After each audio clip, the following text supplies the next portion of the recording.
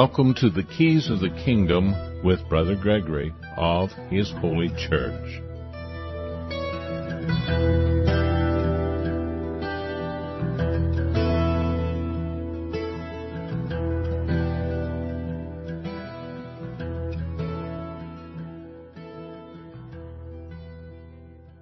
Welcome to the Keys of the Kingdom. I'm Brother Gregory, and we're going to talk about the Kingdom of God. We're talking about a number of things, and we're going to diverse a little bit in our discussion of diverse lusts.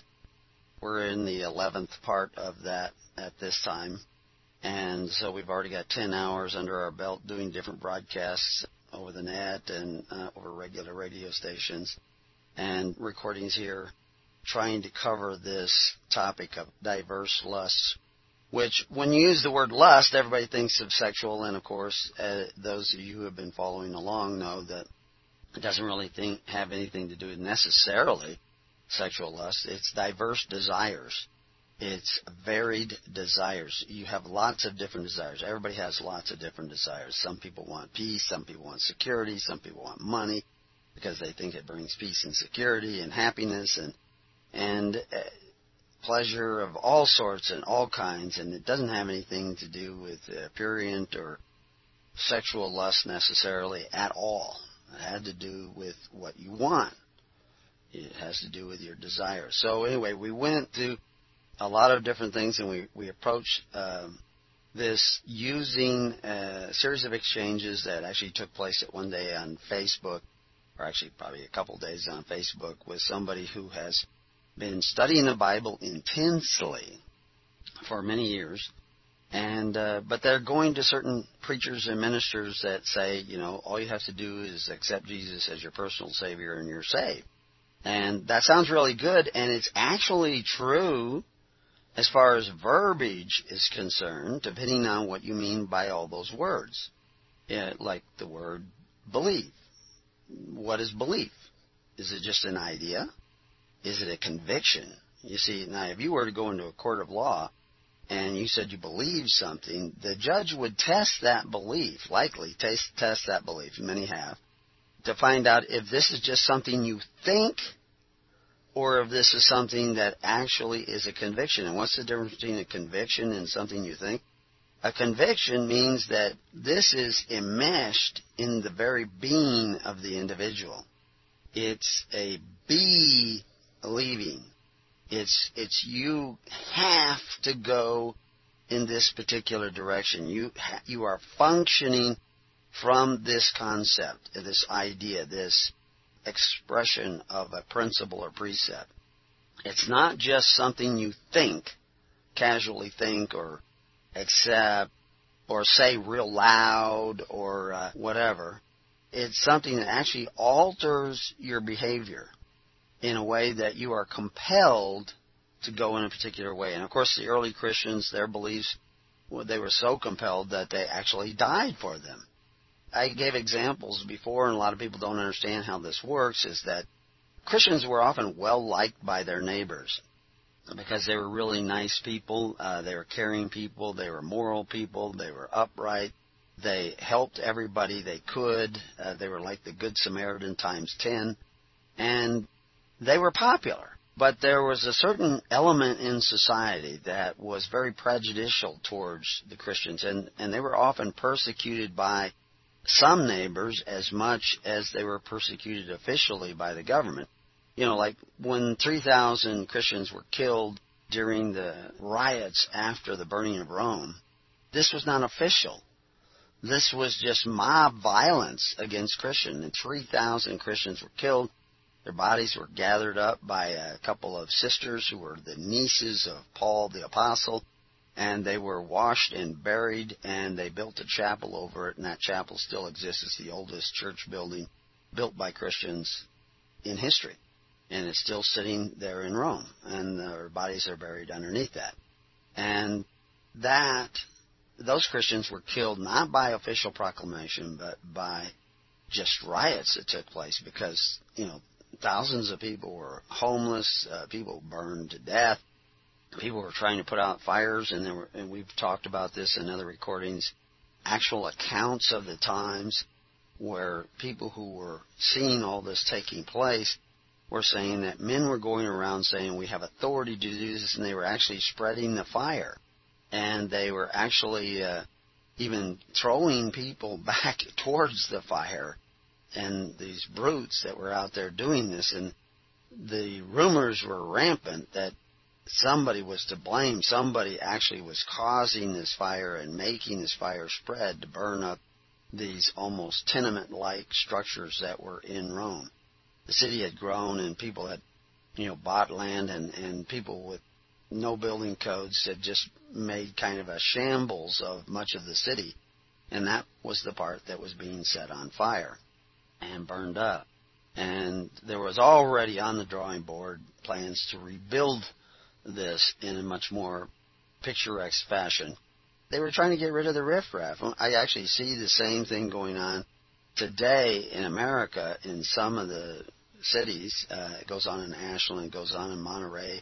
We've seen examples where they're passing laws where it's against the law to be poor. It's against the law to be on hard times, and you can be arrested for falling asleep in the park. Used to, people would go down in the park and lay down under the shade of a tree and relax and go to sleep. Now you can be arrested for doing that. Just in the purpose of these laws, you sleep in your car. It's the law. It's a crime. It's a $500 fine. And so if you're, we used to be told to pull over and take a nap if you're getting drowsy and sleeping, but now if you pull over and do that, you could be arrested. So, because it's against the law to be sleepy in your car. So, and these laws are made to get rid of the poor because they're inconvenient. And so anyway, those laws were being made in Rome, but it was a congested mess, and so it was very clear that there was a plan to burn down Rome, and then the political fallout was beginning to become directed toward Nero, and so they sent gossipers out to direct the blame towards Christians, and the mob was just mob violence.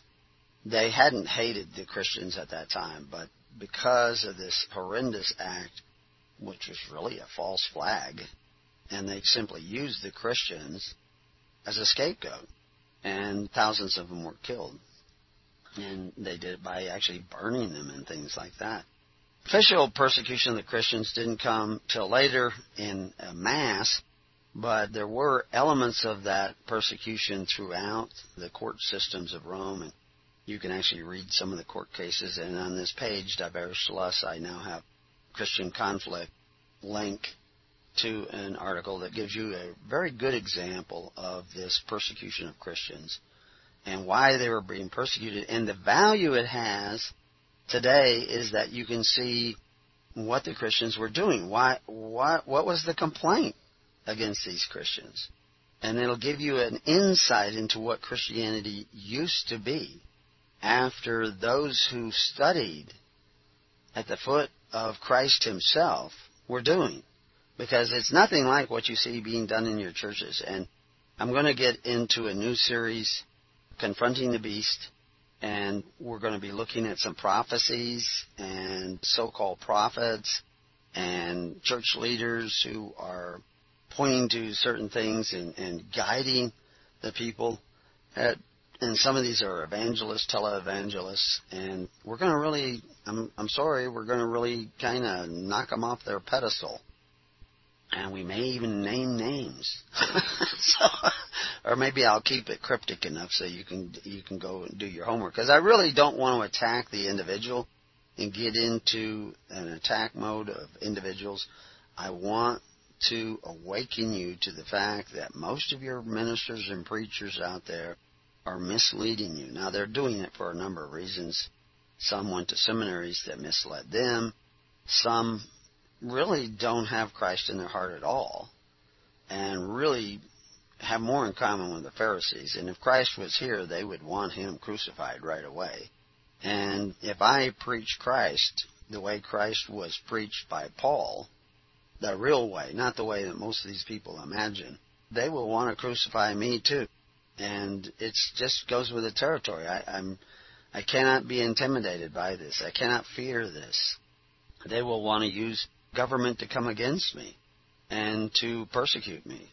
and they will growl and snarl, and they'll do things behind the scenes to try. They can't quite burn me at the stake anymore, but they have their ways and their means, and they're going to hate me because I challenge their belief to find out, is this really a belief or a conviction, or is this just their vain imagination?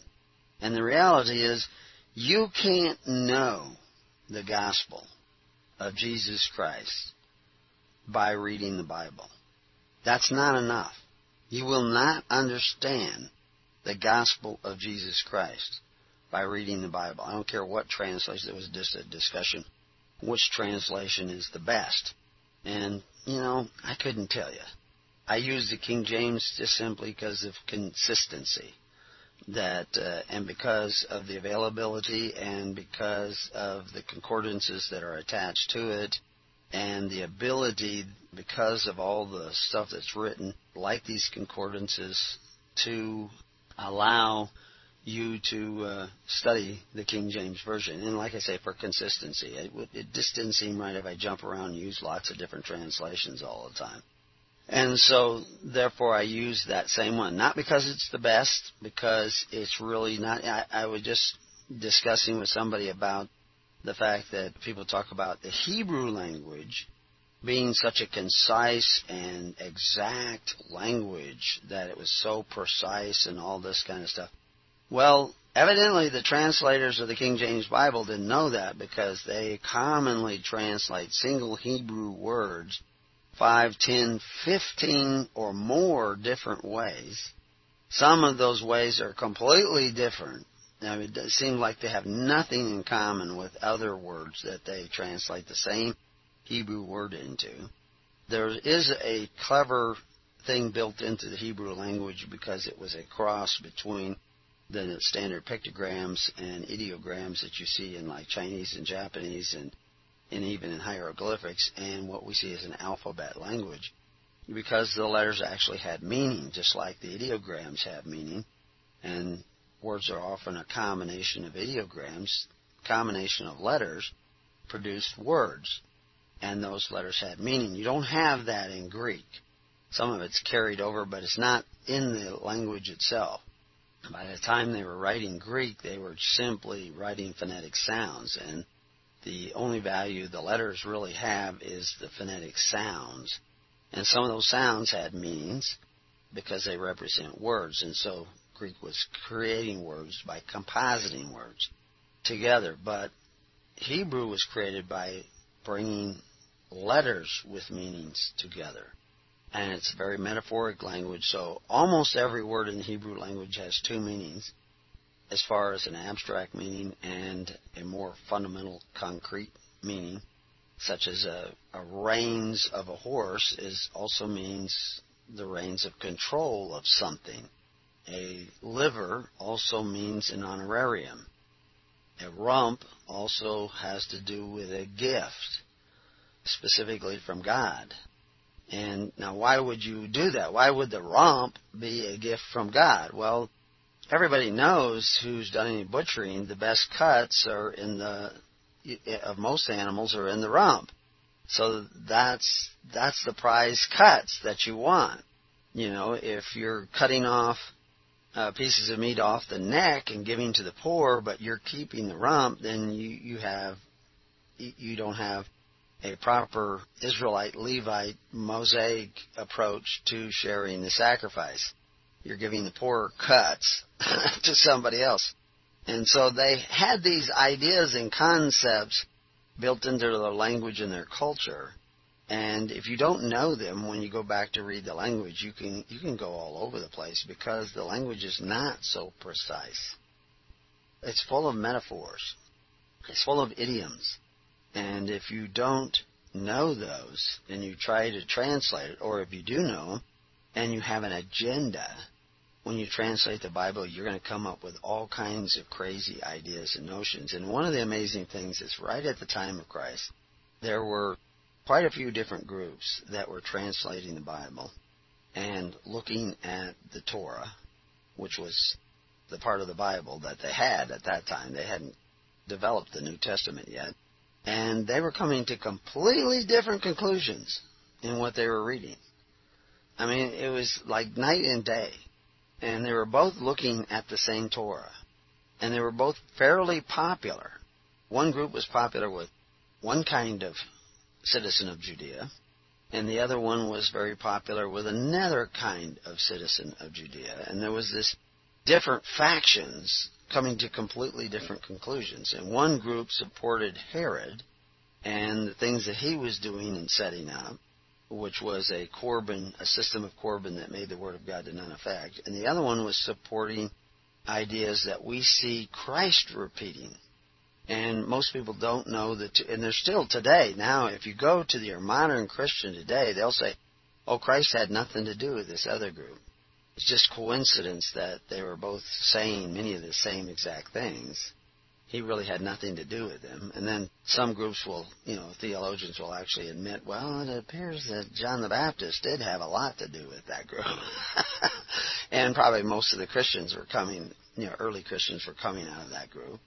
But the reality is that you can read the same exact print and come to a completely different conclusion based on what you've been taught, based on what you already think, and based on where you want to go with the scripture that you're reading.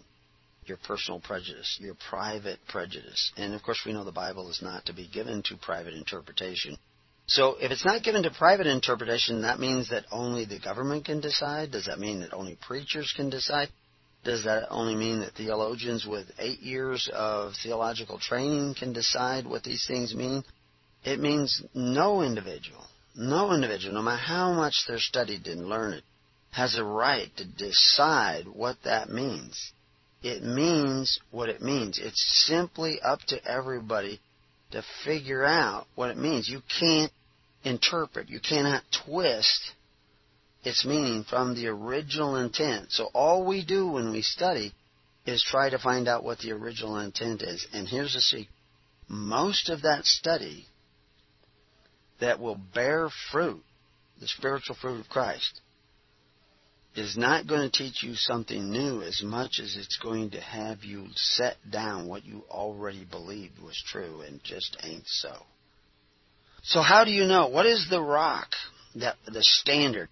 I told a preacher once what a particular word meant. When it talked about pure religion, it said that you were to take care of the needy of society, the widows and orphans, which are usually the needy of society, because everybody else was taken care of by the family. But widows and orphans, their family was broke down, so they needed help being taken care of. Being a widow didn't just mean not having a husband. Being an orphan didn't mean just not having parents. It meant not having family. That's what an orphan meant. And if your family wasn't there to take care of you, you needed somebody else to take care of you, and you would look to the institutions of society to provide for your needs until you were able to stand on your own 2 feet. And that's what James says is religion. And of course that's what religion was then. That's what religion was 200 years ago in America. According to Bovier's Law Dictionary, it was your fulfillment of your duty to God and your fellow man. The performance of that duty. That's what religion was defined as. It wasn't what you think about God. It was the performance of that duty. Threskia in the Greek, that's what it means. The performance of a duty. And false religions are always trying to create duties that really don't provide for the needs of your community. It's about your duty or responsibility to some hierarchical religion. Like you have to tithe, you have to give them money, you have to go to church on Sunday, or you have to take off the Sabbath on this day. They make it a different day than Sunday or a different day than Saturday even. And they'll make up these rules and they'll say you have to do these things, but they'll leave off the weightier matters of law, judgment, mercy, and faith, and mercy being taking care of the needy who can't take care of themselves. But in James's statement on this subject, he points out very clearly that pure religion, pure performance of this duty, is to do so unspotted by the world. And I point out to this preacher that the word world there is actually defined, the Greek word, because there's lots of different Greek words. World is constitutional order or system of government. In other words, you had to take care of the needy without using a governmental agency that exercises authority. You had to do it by faith, hope, and charity in the perfect law of liberty. And he says, well, you can't just put definitions on words that you like. And I said, well, I don't know. What do you want to use as a standard? And he said, Thayer's. And I said, so let's look it up. And so we looked it up in Thayer's. And Thayer's definition was constitutional order and system of government. So it was there. So that was his standard. He set the standard. I showed him that. And he walked away. Because he was proving that that's what James was talking about. But that's not what he wants to do in church. He wants to tell everybody they're just saved because of what they think. They don't have to do anything. And that's just insane. It's crazy. And people are giving them money to tell them this. But why? Because they want their ears tickled. And so I come along and say, no, this is not being a Christian. This is not doing what Christ said. You don't really believe in what Christ said. You don't believe in the apostles. You don't believe in the Bible. Because when I show you what it actually is saying, but with your own standards, you don't want to hear it. And you certainly don't want to do it. You want to keep chugging along with what you've been doing.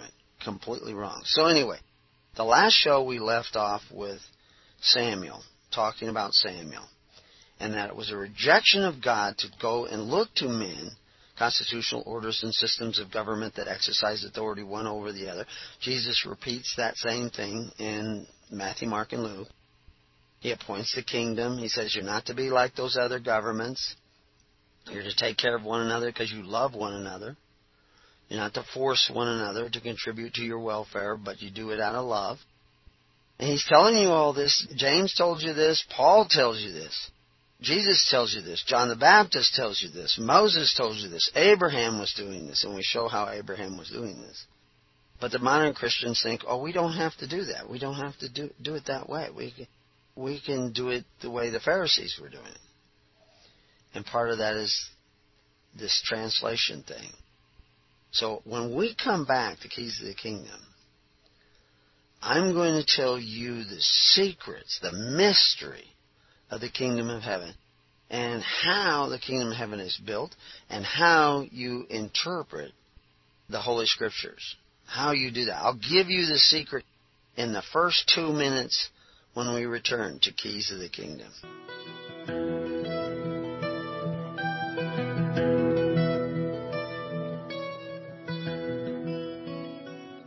Well, welcome back to Keys of the Kingdom. I said I was going to give you the secret to understanding the Bible, the secret, the mysteries of the Kingdom of Heaven, everything within the first few minutes of our return. So now, can I keep my word?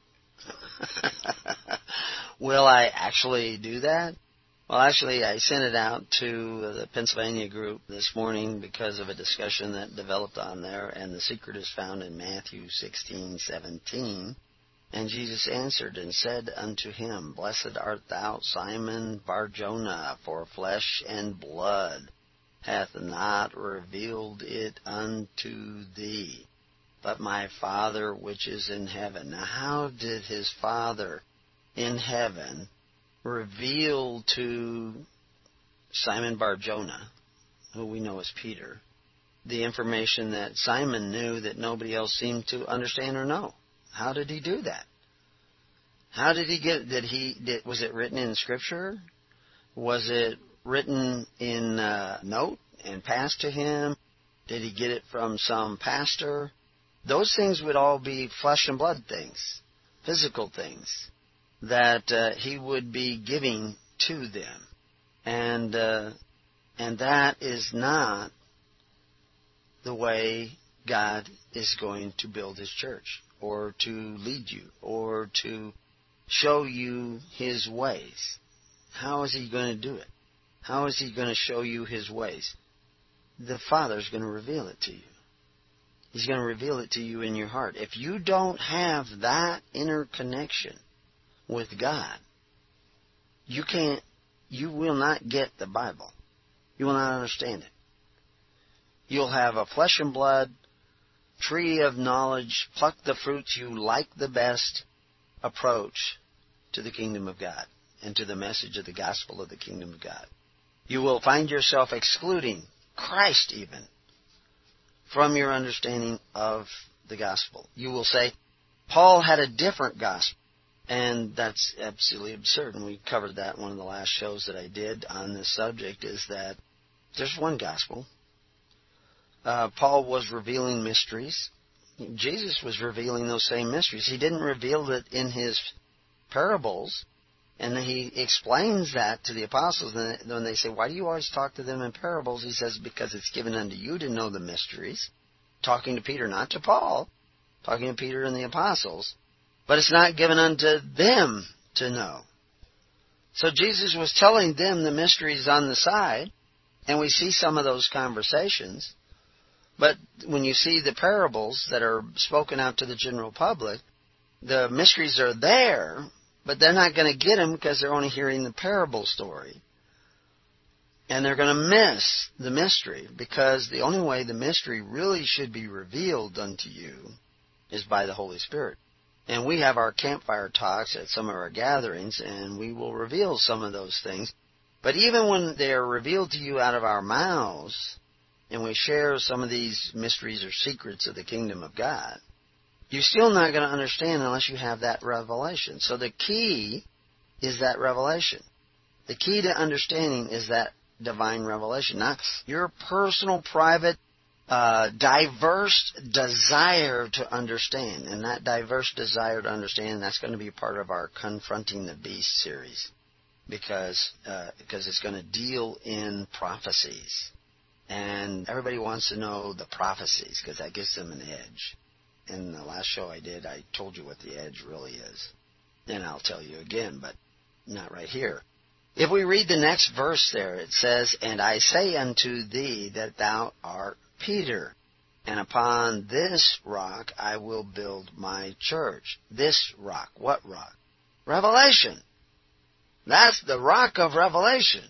Why is the rock of revelation? Revelation, that's just what you think in your head, right? How is that a rock? I mean, anybody could think that it was revealed to me that I should be like Jeffrey Dahmer and eat people. Well, is that the revelation of God? No, that's the vain imagination. The revelation of God, we have to believe if there is a God and there's a revelation of God, that the God is the same today as he was yesterday. So it's going to be consistent. And so that revelation is a rock. Why is it a rock? Because it brings with it conviction. God is telling you right now in your heart what he wants you to do. Right now. Everybody out there listening. God is telling you what he wants you to do. And what he wants you to understand. Can you hear him? Most of you can't. Because you're not still enough. Your brains are going a mile a minute. Your emotions and all the other diverse lusts are in the way.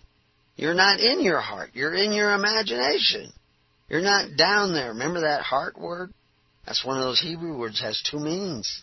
Two meanings. You know, you've got, the liver has two meanings, so the heart would have two meanings.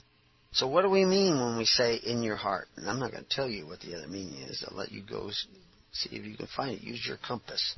Use that inner revelation compass to help find it.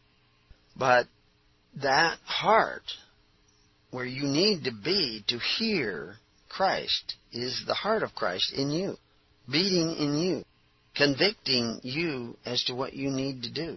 But you have to hear it. You have to listen to it. You have to reach out to it. You have to pray to Christ to show you what he wants. First thing you have to do is humble your own heart. Because your heart's full of pride and arrogance and vanity, you're not going to have any room in there to receive Christ and hear what he has to say. You're too busy pumping yourself up. And that pompous heart is what killed many Christians. That was where the vanity and envy came, that many Christians were persecuted. And you'll see that amongst your modern socialists. It's amazing, though. There are some people who think they're socialists, but they just haven't connected one of the dots yet. And once they connect that, they will suddenly no longer be socialists. They will be very charitable people, but there's still a little connecting point, and there's still a little cross-wired there. And actually, I'm thinking of kind of a prominent individual who seems to be very liberal and socialist, but all we have to do is connect these two wires correctly in his mind, and he will become an advocate of the kingdom. He doesn't know that yet. There's actually some kind of wicked people in government that suddenly they will have those connections made, and they will repent, and they will be great allies of Christ. But the devil's watching for those people who suddenly make that connection, and he'll want to take them out right away. And we've already seen this in history where men who were not really good men, very self-serving men, they had certain principles, but all of a sudden they realize that there is a deception to enslave all of the people of the world. And they try to do something about it, and boom, suddenly they die. Is that a surprise? Because you need to put on the full armor of God, and that is going to bring you to the second part of understanding this mystery.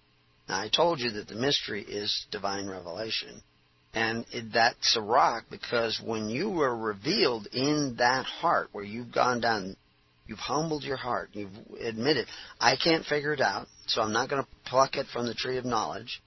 It's not going to be my vain imagination that calculates out these answers in prophecy or anything else. When you take on that meek, humble heart, accepting the fact that God is the only answer, and He's the only one who has that answer, you've now taken a position where you are now down in your own heart in a way in which you can hear what God has to say. Now you can receive revelation. But when you receive revelation at that level, it's not just an idea, a thought. It's a conviction. And then when you begin to act from that conviction, you begin to clean out the chambers of your heart. You're bringing light into the chambers of your heart. And you're going to see some things about yourself that are not so pleasant. You think Peter saw some things about himself that were not so pleasant when he saw that he had denied Christ 3 times? How many times have you denied Christ? We do it every day. You do it every day. And you denied Christ. Boy, I tell you, there was some serious soul searching in his life at that time. You know, we have movies that portray it, but the fact is he's realizing, I was so fervent and I betrayed Christ. I was a coward. I had no courage. In order to obtain the courage of God, you must admit you have no courage. In order to obtain knowledge of God, you must admit you cannot, through your own flesh and blood's quest for knowledge, know God. You can't do it. So how do you do it? How do you get this knowledge of God? How do you draw near God to hear Him clearer? That's been the same for thousands of years.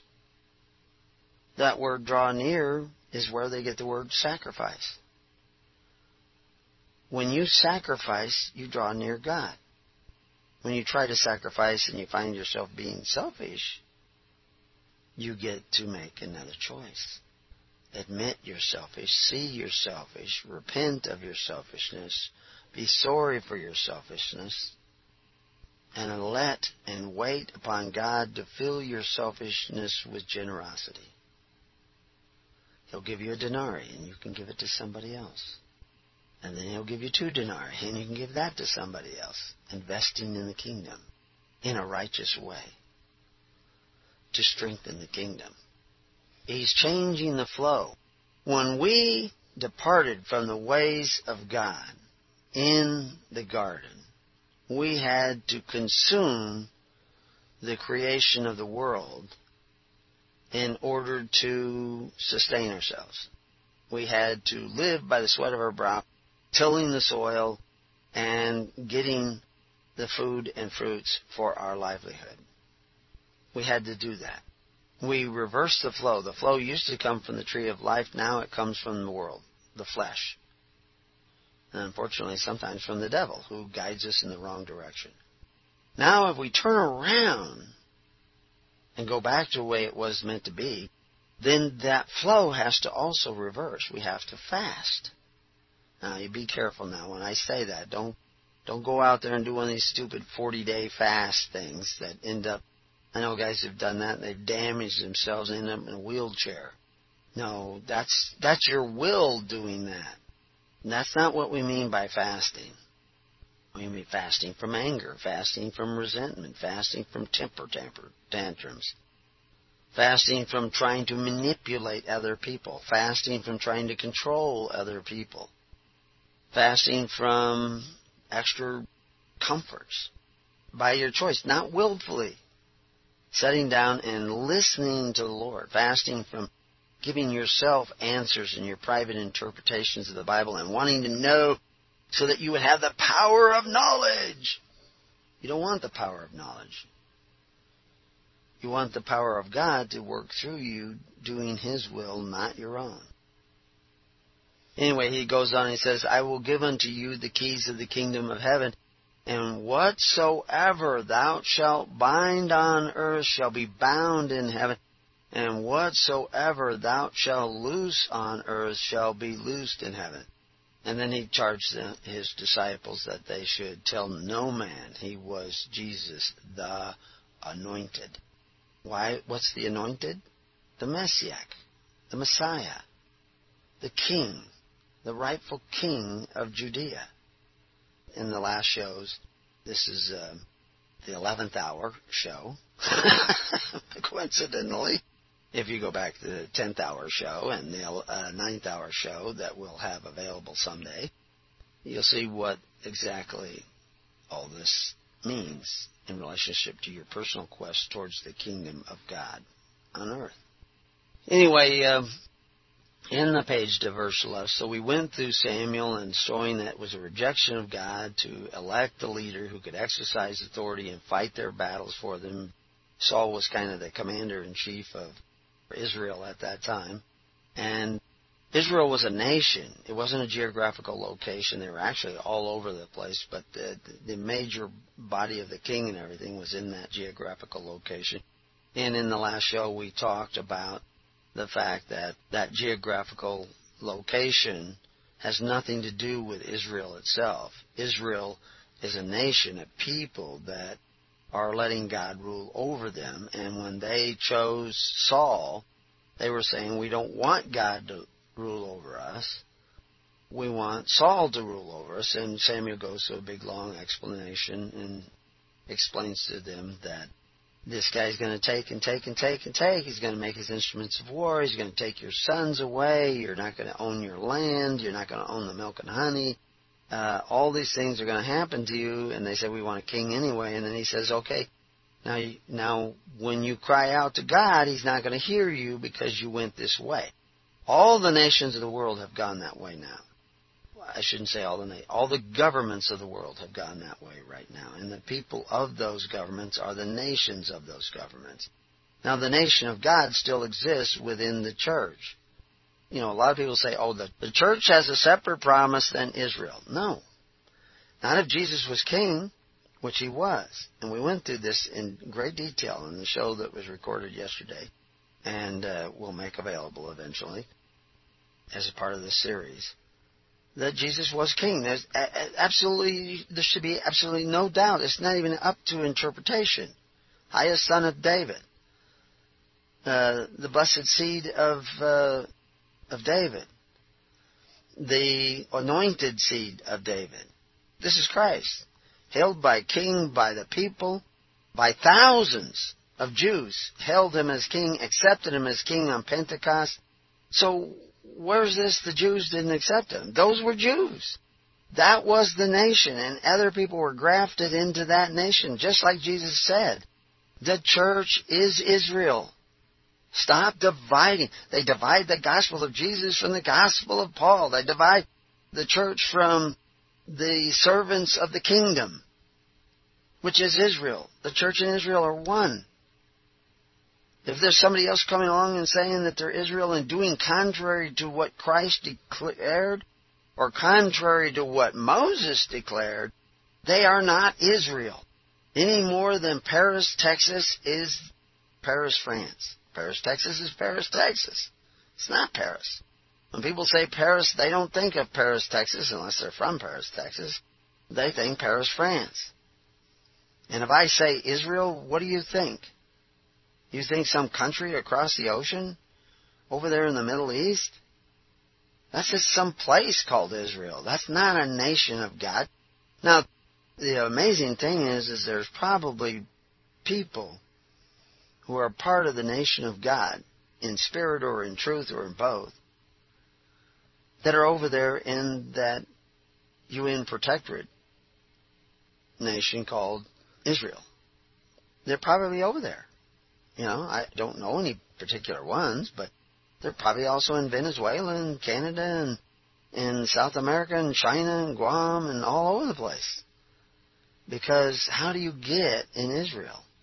You receive the divine revelation of God in your heart and your mind because you truly submit to Him and don't desire men to rule over you. Now, it's not enough not to desire to have men rule over you. That may be just because you have a rebellious spirit. You have to have the desire that God rule over you. Now, this gets into the metaphysical, because God is, the spiritual. Truth is spiritual. Salvation is spiritual first, but then it's supposed to be in spirit and truth. And it will be if you let God guide you in your interpretation, in see His interpretation. Because it's not really interpreted. His message, His words written directly on your heart and your mind.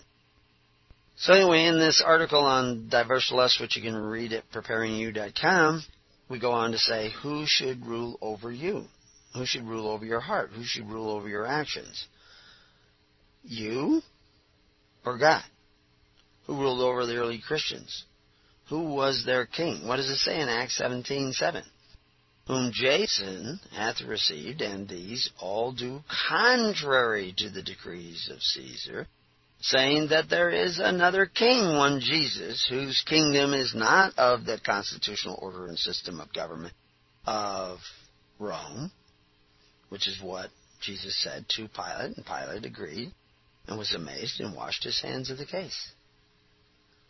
Who said he was the rightful heir of the throne of David? Matthew 21:9. And the multitudes that went before and followed, saying, Hosanna, highest to the Son of David, highest Son of David. Blessed is he that cometh in the name of the Lord. Hosanna in the highest. With palm branches. This is the way they greeted the king. For years, Hyrcanus, others were greeted with palm branches. It is the tradition in Luke 23:28. And a superscription also was written over him in letters of Greek, Latin, and Hebrew. This is the King of the Jews. And you say the Jews didn't accept him because he was crucified. Well, thousands accepted him on Pentecost and went all over the world preaching the kingdom of God is at hand. And that was Israel. The place where God prevails. That's what Israel is. Now, I know this is really hard for a lot of people to accept because they invested so much in the idea that Israel is over there. And, the people who hate Zionists and maybe even hate Jews in general or whatever, they'll love what I'm saying. That's not Israel over there. But that's not my point. I have no interest in hate or resenting or anti-Semitic feelings or emotions. I'm just saying that the place where God prevails is in your heart when you let God in there, and that's what makes you Israel. When your conversation, your citizenship on this planet is based upon the leading of that Holy Spirit. And what you bind on earth is bound in heaven. Now, if you bound yourself on earth, Covenants of the God shows you, dozens of different ways you can do that. You must honor what you've done. But if you begin to walk daily, legally, in the ways of Christ, doing what Christ said to do and what the early church do, sacrificing for one another out of love, there will come a day when you will be allowed to opt out of those bonds. They will cast you out. And you will need the protection of the Holy Spirit at that time.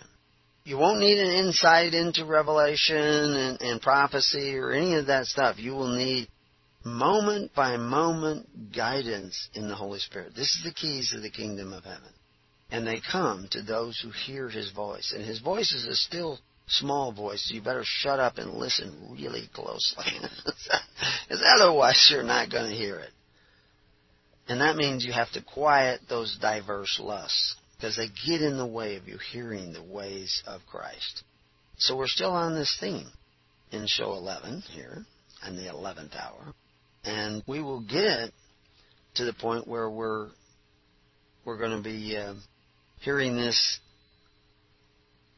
in a way that it's going to be life or death. And we need to choose life. And the Bible goes and tells us, what you bind on earth is bound in heaven, but they also talks about the fact that you will be entangled in the bondage of the world because of covetousness. And so that means you can untangle yourself from that bondage by the reverse of covetousness. And we'll talk about that more next time on Keys to the Kingdom and give you some more ideas and finish out this series on diverse lusts.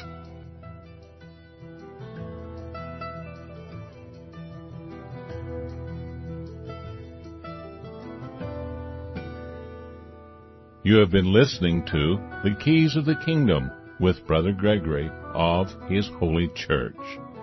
For more information on the educational ministry provided by His Holy Church and Brother Gregory, including services, counseling, lectures, books, and other audio materials, please write to His Church at Summer Lake, Box 10, Summer Lake, Oregon, 97640.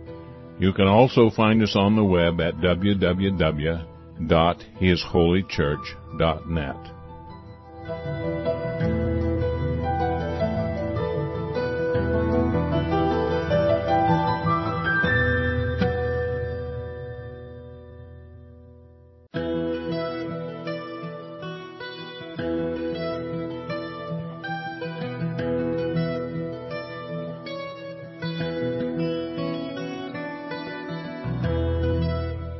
Welcome to the Keys of the Kingdom with Brother Gregory of His Holy Church.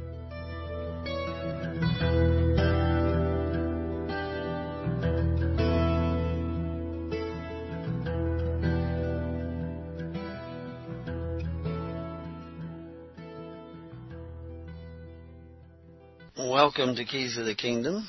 I'm Brother Gregory, and we're talking about the Kingdom of God, and we're going to be talking again about this diverse lusts, and I'm looking at all my buttons to make sure everything is running. But anyway, in the last show we talked about the fact that Jesus Christ was actually a king of the Jews, and the Jews accepted Him. So anybody who tells you the Jews didn't accept Jesus, that's ridiculous. There were Jews who didn't, and there were Jews who did. Thousands did, thousands didn't. And the reality of those that did were Israel. They were the kingdom of Judah, and many of the lost tribe people eventually accepted Christ, and for 1,000 years they lived without kings, for the most part, kings that could exercise authority. They often had men that would be referred to as kings, but I give a very interesting story that I gleaned from ancient documents.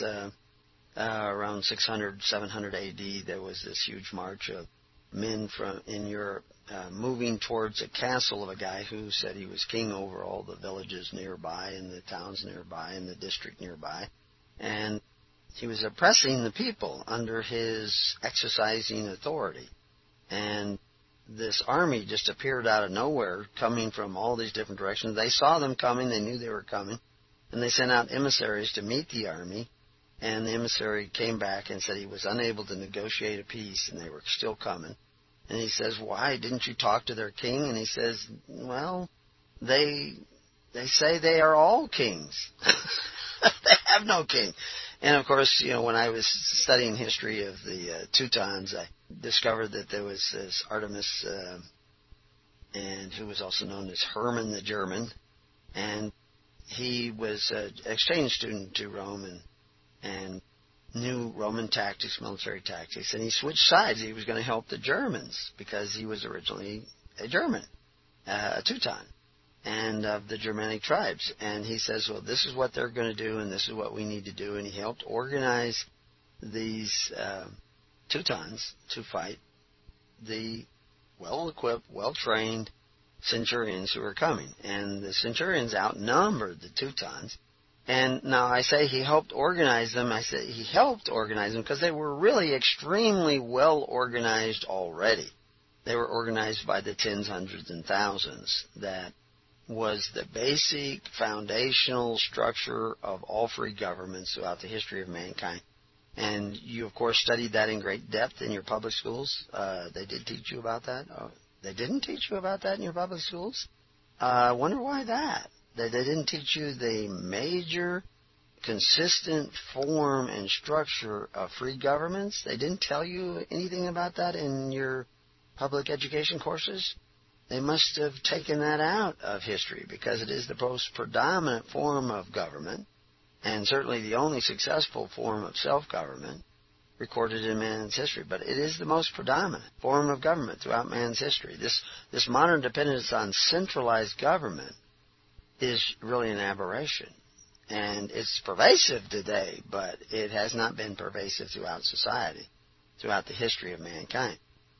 So anyway, I was being a little sarcastic there if you didn't catch that. But the reality is that he helped organize this group to fight the Romans in a particular way that was going to be very successful, and was very successful.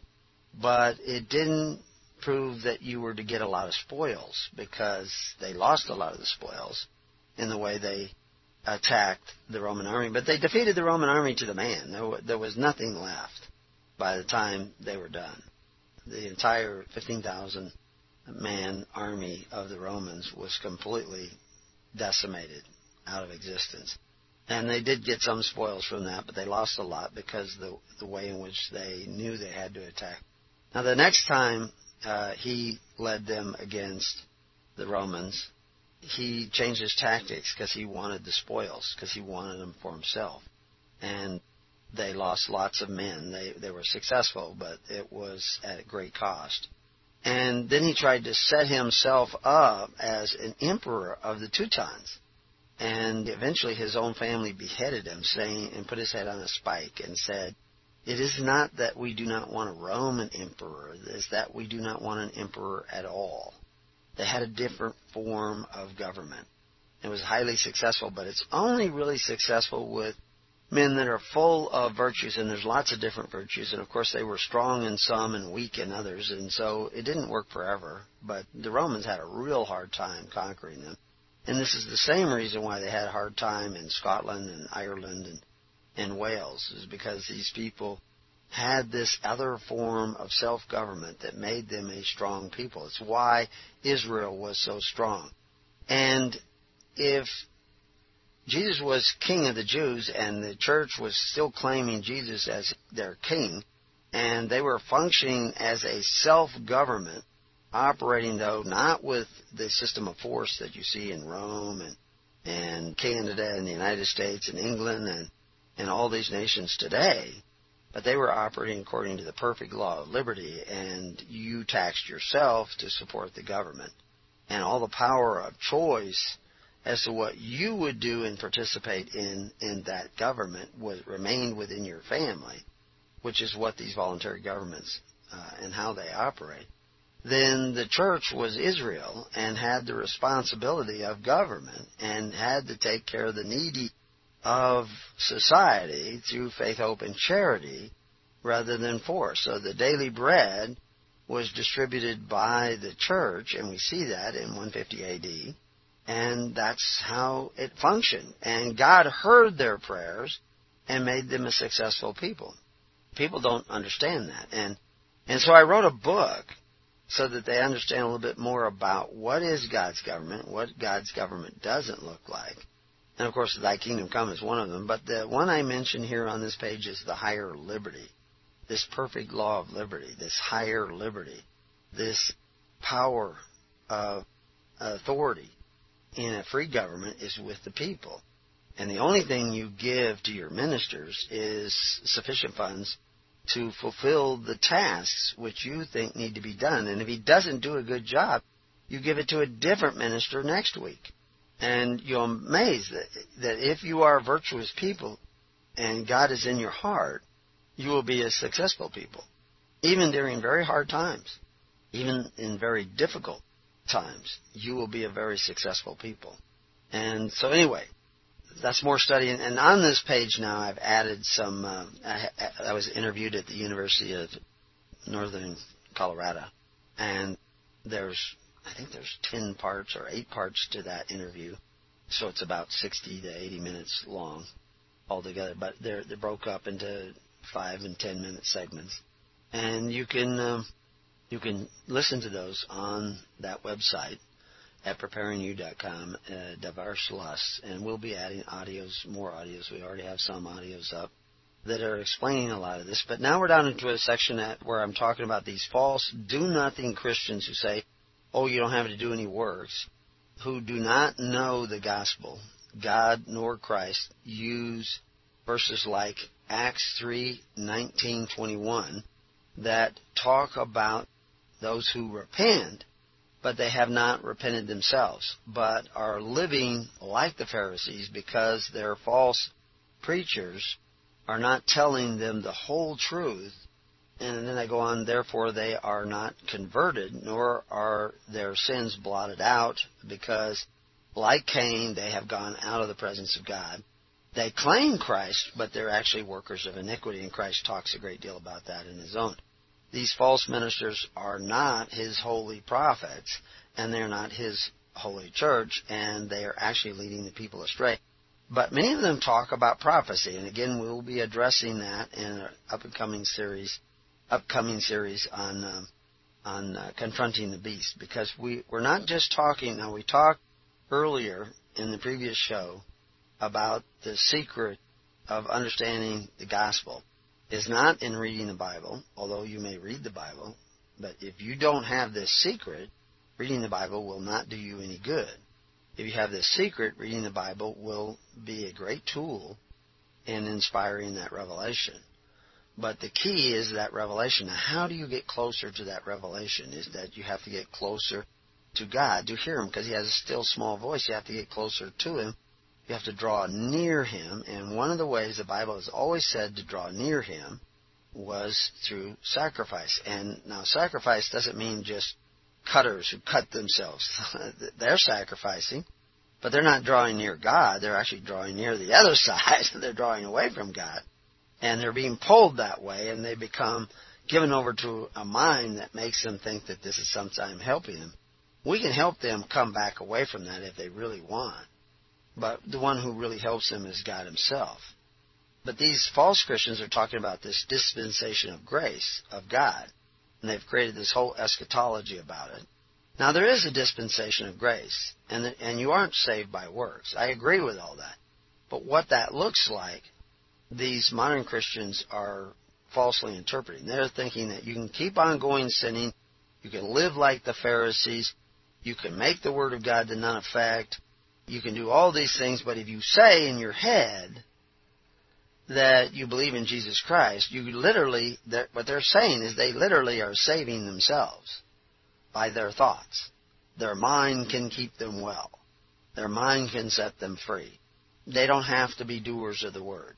They don't have to really receive Christ in the lower platform of their heart. They just have to do it up in their head, and then they're automatically saved. They've saved themselves by their imagination. And it's a vain imagination, because what they're thinking is not showing that fruit of repentance. So anyway, on this page, we go through a lot of things, and I've got lots of footnotes in there. Acts 3:19-21 is, repent ye therefore, and be converted. You don't convert yourself. You are converted. When the prodigal son returned, he came back to serve. He didn't do any serving, but he was forgiven. But what do you think happened the next day? If the next day, when he got up, he says, well, I don't really want to do what my dad wants to do. I'm back. He's forgiven me. I can just go gambling this afternoon instead of fixing the fence on the back 40. Well, then his forgiveness is going to be gone. He's going back to his old ways. And Jesus warns when he casts out demons that it will be worse with you if you do not change. So it says, repent ye therefore and be converted. If you do not allow yourself to be converted, if you don't start acting upon the revelations that you receive, acting in righteousness, if you don't start that, you're going to be just as bad off and even worse off than you were before. And this is what's happening with many of those modern Christians who say they've accepted Jesus, but they're not really changing. And once you begin to understand that Jesus Christ was king, the Jews did accept him, they formed another government that the decrees of Christ were listened to and followed.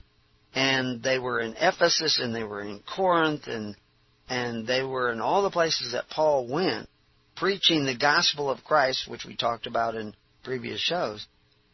That's who Paul was talking to when he talks about brethren and believers. The people who are actually being converted and being perfected by their works, which Paul says, that your sins may be blotted out, that your sins may be blotted out, may be blotted out. But if you won't be converted, if you will not change your ways, you haven't really repented. You're just talking. And Jesus gives you a whole parable about this. It's not a mystery, and I'm just explaining it. 2 sons. One says, I'm going to go do it. I believe. But he doesn't. Another one who says, I don't believe. But then he thinks, I've got to go do it. I've got to go do it. I'm just convicted. It's just in my heart. I got to go do it. So which one is the son? The one he said but didn't do, or the one who did do? Well, there you go. So you have to be converted. You have to change your ways. And, I also talk about, politics and stuff like that. I don't promote politics. I'm apolitical. As far as the politics of the world, that's not my business. But, I talk about it in order to use it as an example, that the politics of the world, that is beckoning you, like if you change your leader here, suddenly you will be saved. But that's not the case. Unless you change, you're not going to be saved. I don't care who you elect, he'll go nuts and do crazy things. Eventually he'll deliver you just the same as the other guy. Now, I'm not telling you not to go out and vote or anything, but that's not what I'm here to talk about. I'm here to talk about this other government, this other form of government that needs to be written in your heart and your mind by God, and you need to be acting upon so that you may be converted and perfected in your faith. When the times of refreshing shall come from the presence of the Lord, and he shall send Jesus Christ, which before was preached unto you, whom the heaven must receive until the times of restitution of all things, which God hath spoken by the mouth of all his holy prophets, since the world began. There's not anything new. Revealing the mystery doesn't make it new. It's just he's telling you the details. He's explaining the connections.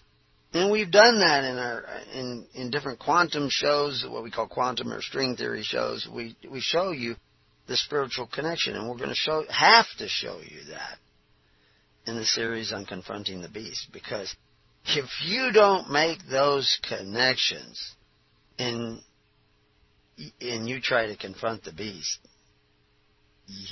you're going to be eaten up. You need those connections, those powerful spiritual connections. How do you get them? How do you make them? Well, again, go back to repent ye therefore and be converted. You can't change yourself. You have to be changed. What you can do is alter the direction you choose to go in. Turn around and face the other way. You have to have not the varied lusts of the world, but the lust of righteousness. Not for yourself. Because remember, part of the reason you're in the problem you're in is because you started doing everything for yourself. But you have to start doing for others. You have to start serving others. This is why Christ came to serve. And this is why he tells you, What is better, to be served or to serve others? This will draw you near. This is a secret. This is part of the mystery. That when you begin to seek to serve others rather than yourself, and serve them in righteousness in a way that strengthens them, you will not be converted. You will not be changed. Because in stepping down or trying to step down to that place of action out of love, you're going to come face to face with the amounts and elements of not love in you. What are those elements where love doesn't exist in you? Those empty, dark recesses of your own heart. And Jesus talks about them. Now think of yourself as this hollow cavity, this empty temple. And it's real dark in there. There's no electric lights or anything. And in there you bring the light of Christ, and you see something about yourself that you're willing to see, that you're vain or whatever it is, that you've been arrogant, that you've been selfish, and you see that, and you don't want to be that way. You're fasting from that arrogance. Okay, now you have a little light. It's a huge room. That light doesn't even go out to the walls. Then there's these little chambers, many mansions in your heart. And you got to go into each one and say, who's in here? And there's some beasties in there. There's some evil lurking about in the darkness of your heart. And we've talked about how that works spiritually, in the spiritual realm. How if you do something evil, judge, injure, be cruel, be selfish with somebody, and you know it was, but you don't want to admit it, so you hide from that knowledge. You hide that knowledge from your conscious mind, from the screen. You don't want to play that back on the screen of your mind. It's there. It's in you. But you don't want to do that. So now that creates a shadow in your heart, a dark place in your heart, a dark room in your mind that you don't go in. You don't want to look at. You don't want to see what's in there. Well, that's a great habitation for influence from the world. Both the fact that you don't really go in there and look at yourself as you really are and see yourself and confess your sins openly to yourself. But you have created a habitation for demons to influence you, to make it so that when you're discussing something you will not understand important elements of the discussion, because the only place you could get the understanding is to go into that part of your brain where you have hidden yourself from, because that's where you store this information about things that you've done. So if you have a bad relationship with a person, you probably will not be able to sit down and reason with them until you are willing to see your part of that bad relation, your judgment in that relationship, your unrighteous, unmerciful, selfish judgment in that relationship. You will not be able to reason with that person unless they change to something else, and then you'll be able to reason with to whatever they change to. They have to become like you. They have to become angry like you. This is why people who are full of anger want to make you angry, because then they can communicate with you. But they can't communicate with you if you're standing in love and they're standing in hate. What they're going to want to do is get rid of you. They want to burn you at the stake. They want to consume you. They want to throw you in a pit. They want you run out of town. They can't stand your presence. They have to get rid of you. And what's your defense? You need to put on the full armor of God. If you want to walk the ways of Christ, don't walk them halfway. When you turn around and start going the path of Christ, don't look back. Go all the way. Get that whole armor on in every aspect of your life. You say, oh, I like some of the stuff that Brother Gregory says, but I don't want to mess with congregations. People are I'm just so impatient with people. I just don't want to have anything to do with them. Big mistake, folks, because you don't have the full armor. Full armor means you got to love one another. You got to care. You got to have patience. You have to be long-suffering. Love is long-suffering. I mean, like, would you go into battle with a blunt sword? If the tip was broke off your sword and you had to go into battle the next day, don't you think you'd take that down to a blacksmith and get that tip put back on there If the handle's loose, don't you think, let's get this handle fixed before the battle begins? This is what you need. This is why you need congregations. Because you're going to have all kinds of testing of the Spirit going on in those congregations, forming a network of charity. You need to be giving regularly within your network, within your local congregation, and that local congregation needs to be putting those funds to work somehow, somewhere. And when hard times come, they can change the direction of those funds. Right now, maybe they should be advertising to build more congregations for other places. Don't always do things for your local congregation. You should be equally doing things for your neighboring congregations. You see, that's the precept. And people say, well, I don't want to give. I would rather buy. No. Fast from that selfishness. Give. Give locally. Give consistently. I mean, do you think you could get by with your heart only beating 5 days a week?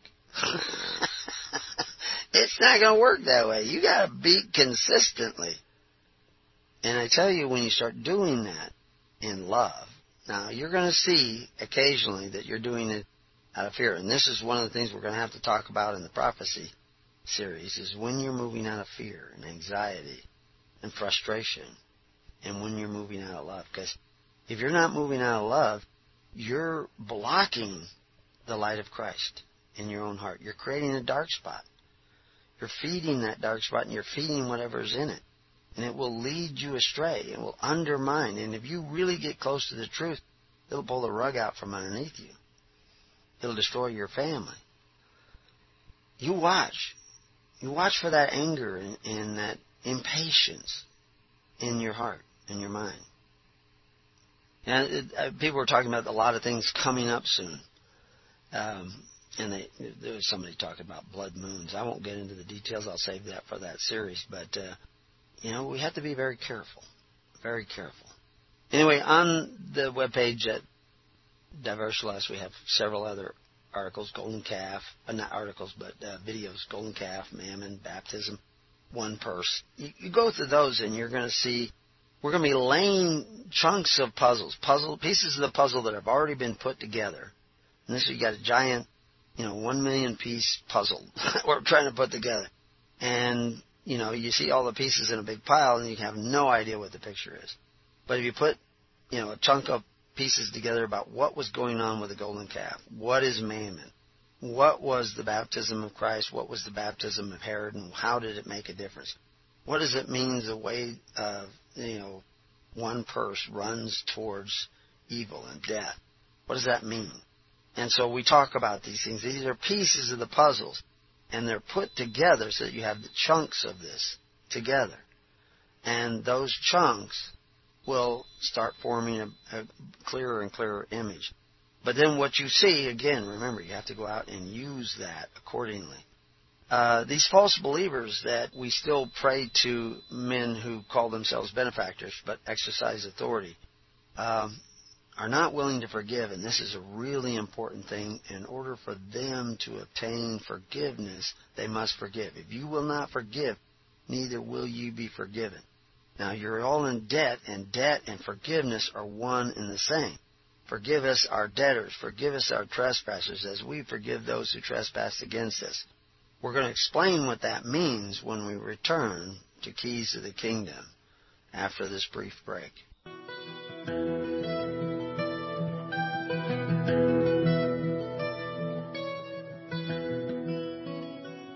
Well, welcome back to Keys of the Kingdom, and we're talking about forgiveness, and we know that Christ said, if you don't forgive, neither will my Father in heaven forgive you.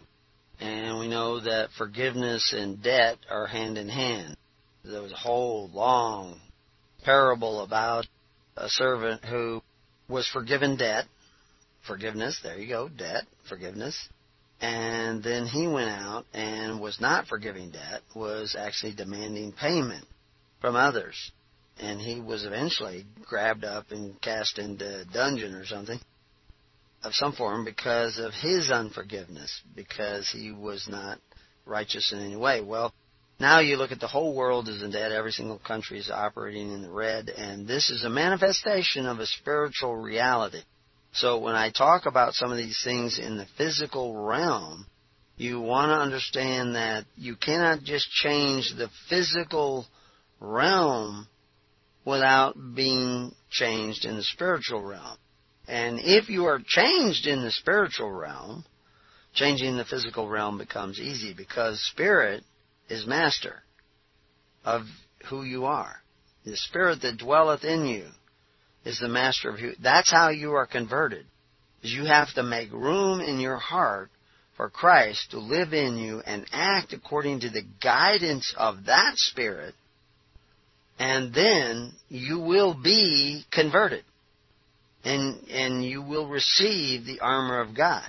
If you do not make a place in your heart for Christ and the Holy Spirit, then you blaspheme against the Holy Spirit, and there's nothing I can tell you that will save you. I can tell you exactly what's going to happen in the future with prophecy and what this, that, and the other thing, and it won't do you any good, because you haven't changed in the Spirit. And you must change in the Spirit. And then you actually, even when I said originally, is you have to make room for the Holy Spirit, because you cannot conjure up the Holy Spirit. You cannot make it come where you want it to be. It listeth where it will. That's what they're telling you. These are principles. And they apply. And see what they do, most of these preachers are giving you bits and pieces to conform you to their personal eschatology. That's what all these religions and denominations are all about. Very easy to take all my writings and all of our radio programs and start, I don't know if it'd be easy because there's a lot of stuff to cover there, and create a new religion. You know, the gospel, my gospel, according to Brother Gregory. That's not where we want to go. We want to go to the gospel of Christ, and all I'm doing is showing you that what they're telling you doesn't fit what Christ said. If it doesn't fit, you must acquit. I'm pulling from that famous trial. I won't even go and name the name, but anyway. If it doesn't fit, you must quit following that preacher. And it doesn't fit. If he tells you that the Jews didn't accept Jesus Christ, that don't fit. It don't fit, period. Because what were all those guys on Pentecost? What were all those guys who held him as the highest son of David? What were all the apostles and the people in Ephesus and everywhere else doing when they said, these are the ones that say there is another king? Were those not Jews? And they accepted him. And they said he was king. And every time you see the word Christ, that means Messiah, anointed. That's what you call the king, anointed. President-elect, Jesus Christ.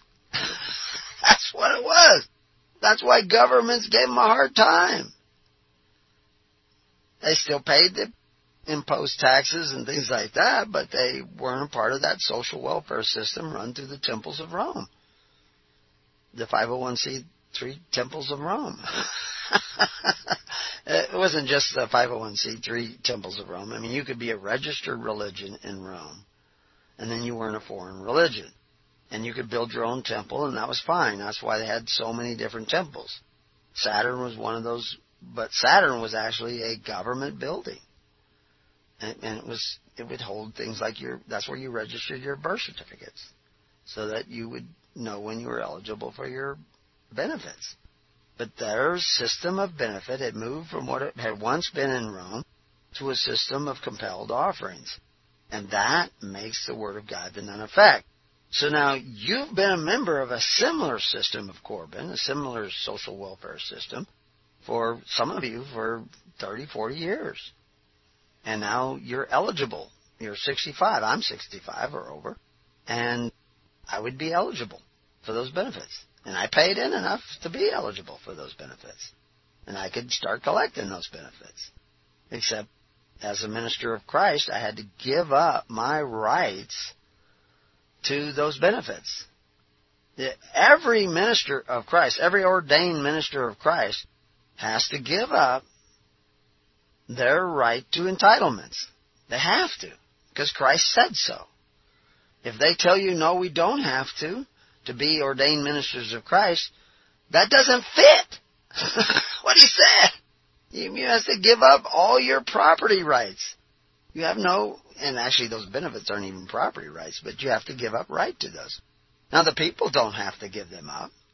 But as they begin to become convicted of what those systems are based on, the one purse, and you can go back and listen to the video on one purse, then you're going to say, I should never even join this system. I shouldn't have been. It was voluntary. It was voluntary. I didn't even know that. And the reality is that, but now you're in it. Now you have to turn around and start going the other way and edifying the kingdom in your life. Like the prodigal son who realized, I screwed up. I'm feeding the pigs. I'm working day and night and I'm hardly getting anything back. And the whole system is about to collapse. This pig farmer, his pigs are all becoming sterile because they're all eating GMO grains. And he's going to go out of business. I should have stayed with my dad. I'm going to go back to my daddy's house. But I don't even deserve to go back. Right. Okay, got it. Write it down. I tell you, I'll go back to my daddy's house and I'll offer to be a servant. That's what the prodigal son story is telling you. That fits. That's where you're at. So you have to gather together in congregation, start serving one another, and God will count that effort as righteousness if it's sincere. And He will give you more blessings. He will reveal more of the mysteries of the kingdom through revelation. And iron will sharpen iron. And that's the way it works. That's the way the kingdom works. That's the way back to the kingdom of God, where God is your king and ruler. And you're going to need that because Christ knows the secret of walking on water. And if you're going to be sailing in the Titanic, which is where you're at right now, full steam ahead, headed for the iceberg, with the Federal Reserve at the helm. And it doesn't have to be the United States government. I'm sure you'll find the same thing going on in all the others. I don't want to pick on the poor United States. I mean, it is the poorest nation in the world because it's the most in debt. So it's not even up to broke yet. So, yeah, it's really poor. And it's becoming one of the less free nations in the world. But again, I don't want to pick on it because I think that some of the greatest people in the world happen to be located in America right now. And I also think some of the most evil people in the world are also located in America right now. And I'm not alone in that opinion. But the reality is, it doesn't matter what everybody else is doing. It matters what you're doing. It matters what direction you're going in. And so you say, well, they owe me. I paid in. So where was charity? All these free societies operated by charity, free will offerings. And they paid in. Did they get to force their children and grandchildren to take care of them? No, they had to take care of them out of free will offerings too. Now, you haven't been using free will offerings. You need to start going back to that. You need to start, and the sooner the better. Start heading back. Don't put that off. Say, well, I'm going to keep feeding pigs here for a little while longer. No, start heading back. And while you head back, you're going to have to be faithful to the unrighteous mammon, unless you become one of those ordained ministers. Then you don't have any rights over there anymore to any of those benefits, and you're going to have to go it alone. But don't try to become a minister to get out of something. Try to become a minister to become a part of something that you actually believe in, if that's your calling. Because some of you aren't called to be ministers, ordained ministers of the church. You're not called like the Levites out of the system. Everybody's kind of called, but the Levites had a particular spiritual calling come out, and they did. And the apostles had a spiritual calling, and they had to give up their personal estates, like Christ said, and own all things in common in order to form that government of God that was going to operate by the perfect law of liberty in faith, hope, and charity.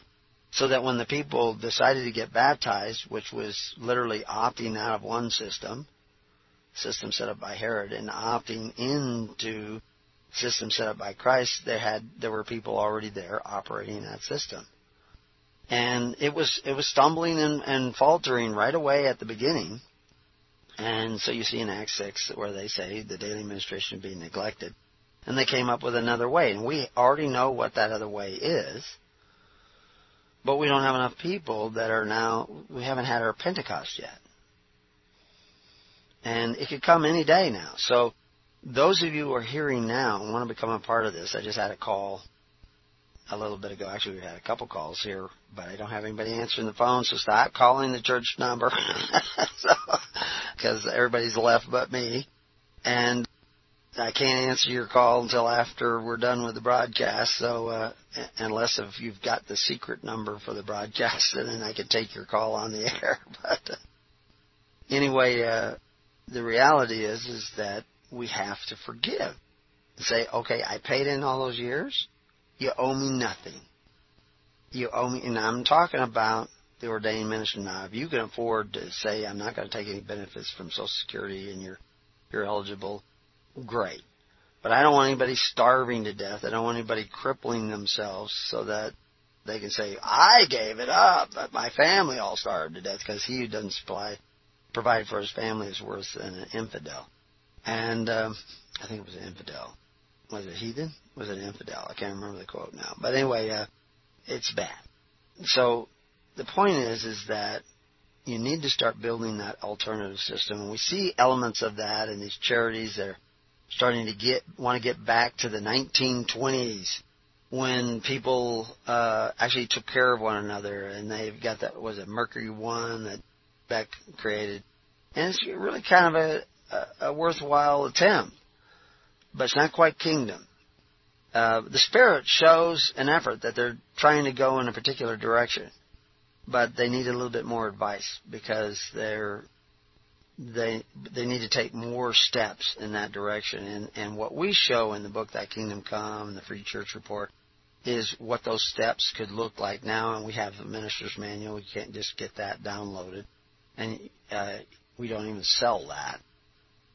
We want to see what you're doing. And there's a lot more that we could share with you, and a lot more we could do if you guys would start coming together and forming these congregations of record and regularly sponsoring them, and they, working together with the other ministers, start doing what the early church was doing. There's a great many ways and tools that we could use to manifest that spirit worthy of repentance, to become that free government of God. And you don't get the freedom first, and you don't get freedom at all without taking back responsibilities. But you have to repent and reverse the way you've been doing things and start doing them the righteous way.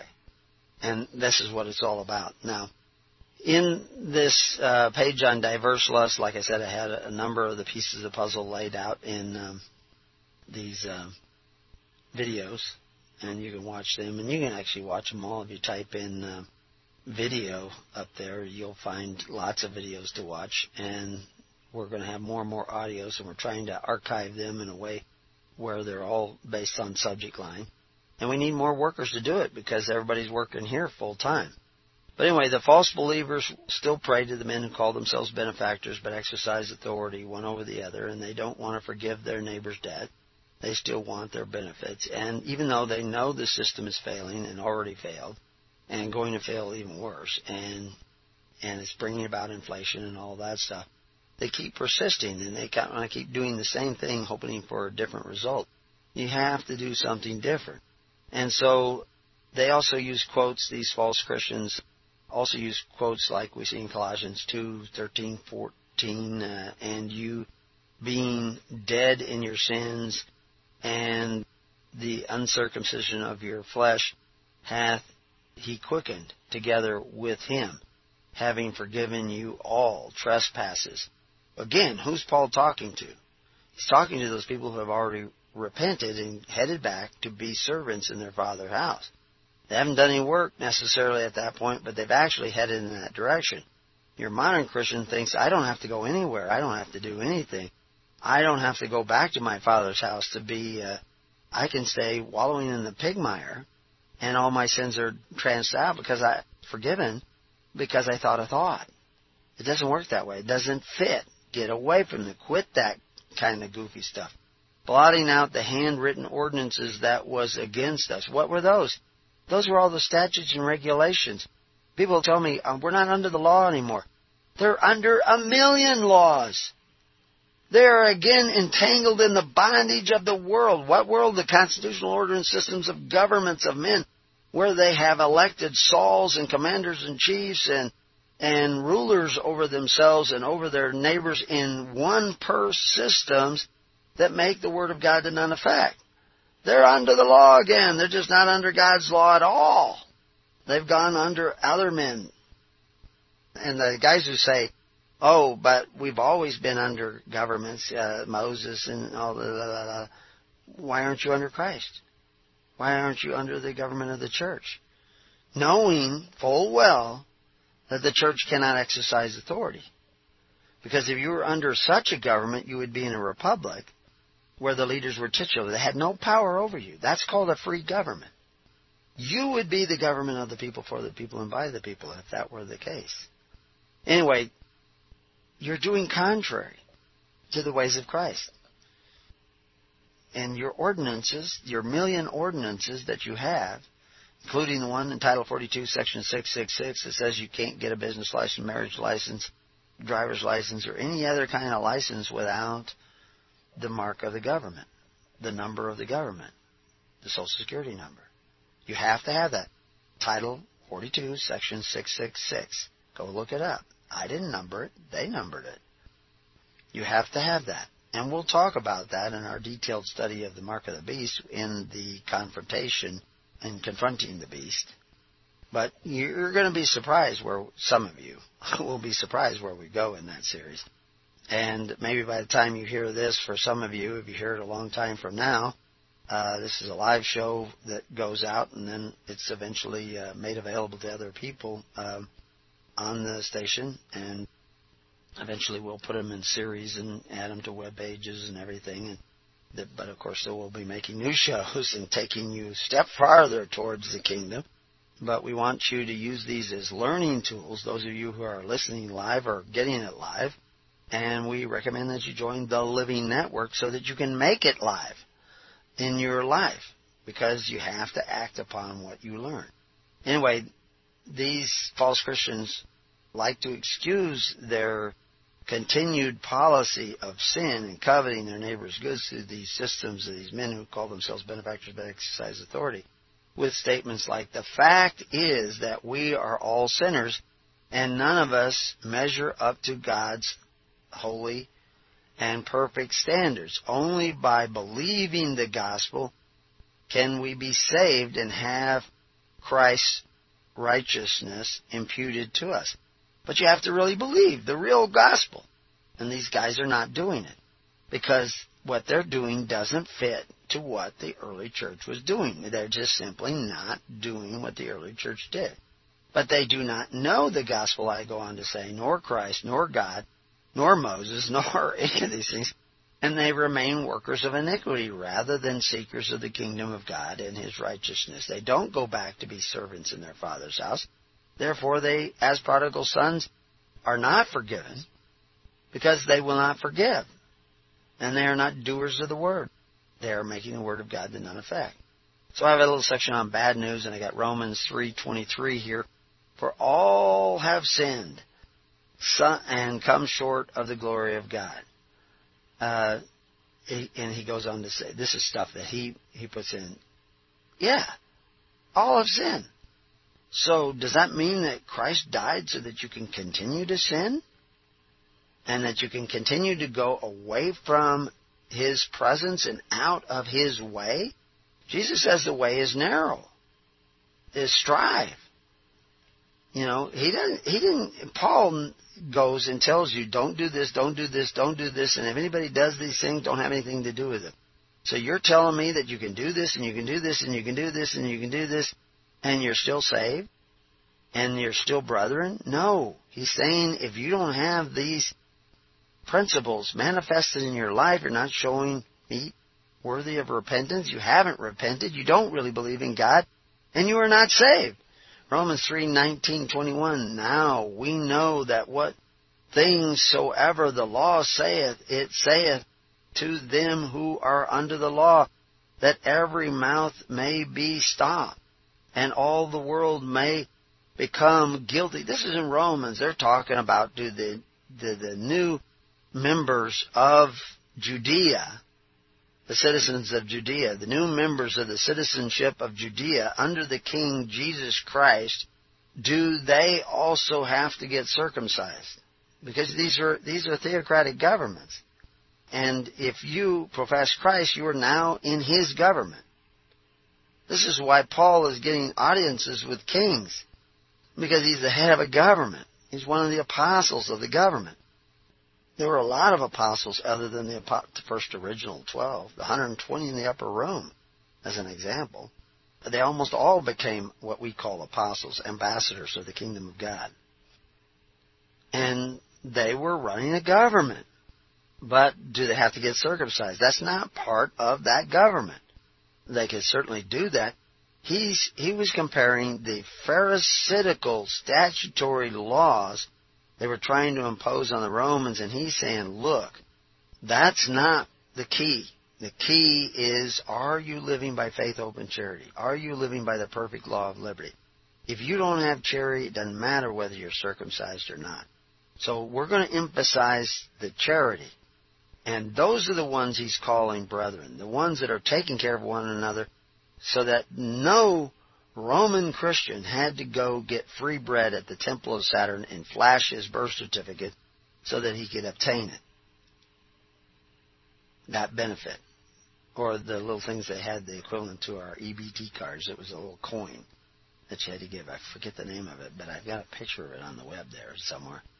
But anyway, they're taking these quotes out of the context of what the early church was doing, and most of them have no idea what the early church was doing, and that's the blame of the ministers. Now, I admit that the ministers were deceived too, but if once they're confronted with these facts, they should be able to figure this out, because this is the gospel, and Revelation should show them, and some of you are awakening to this.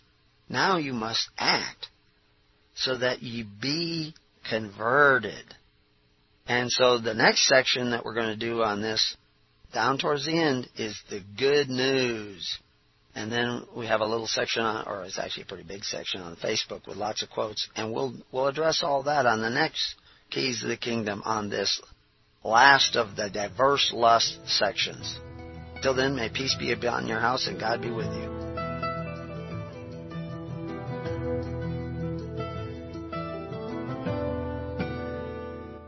You have been listening to The Keys of the Kingdom with Brother Gregory of His Holy Church.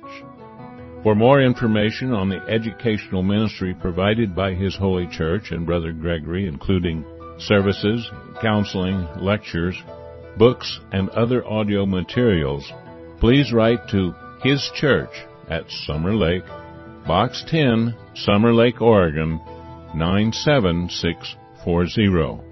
You can also find us on the web at www.hisholychurch.net.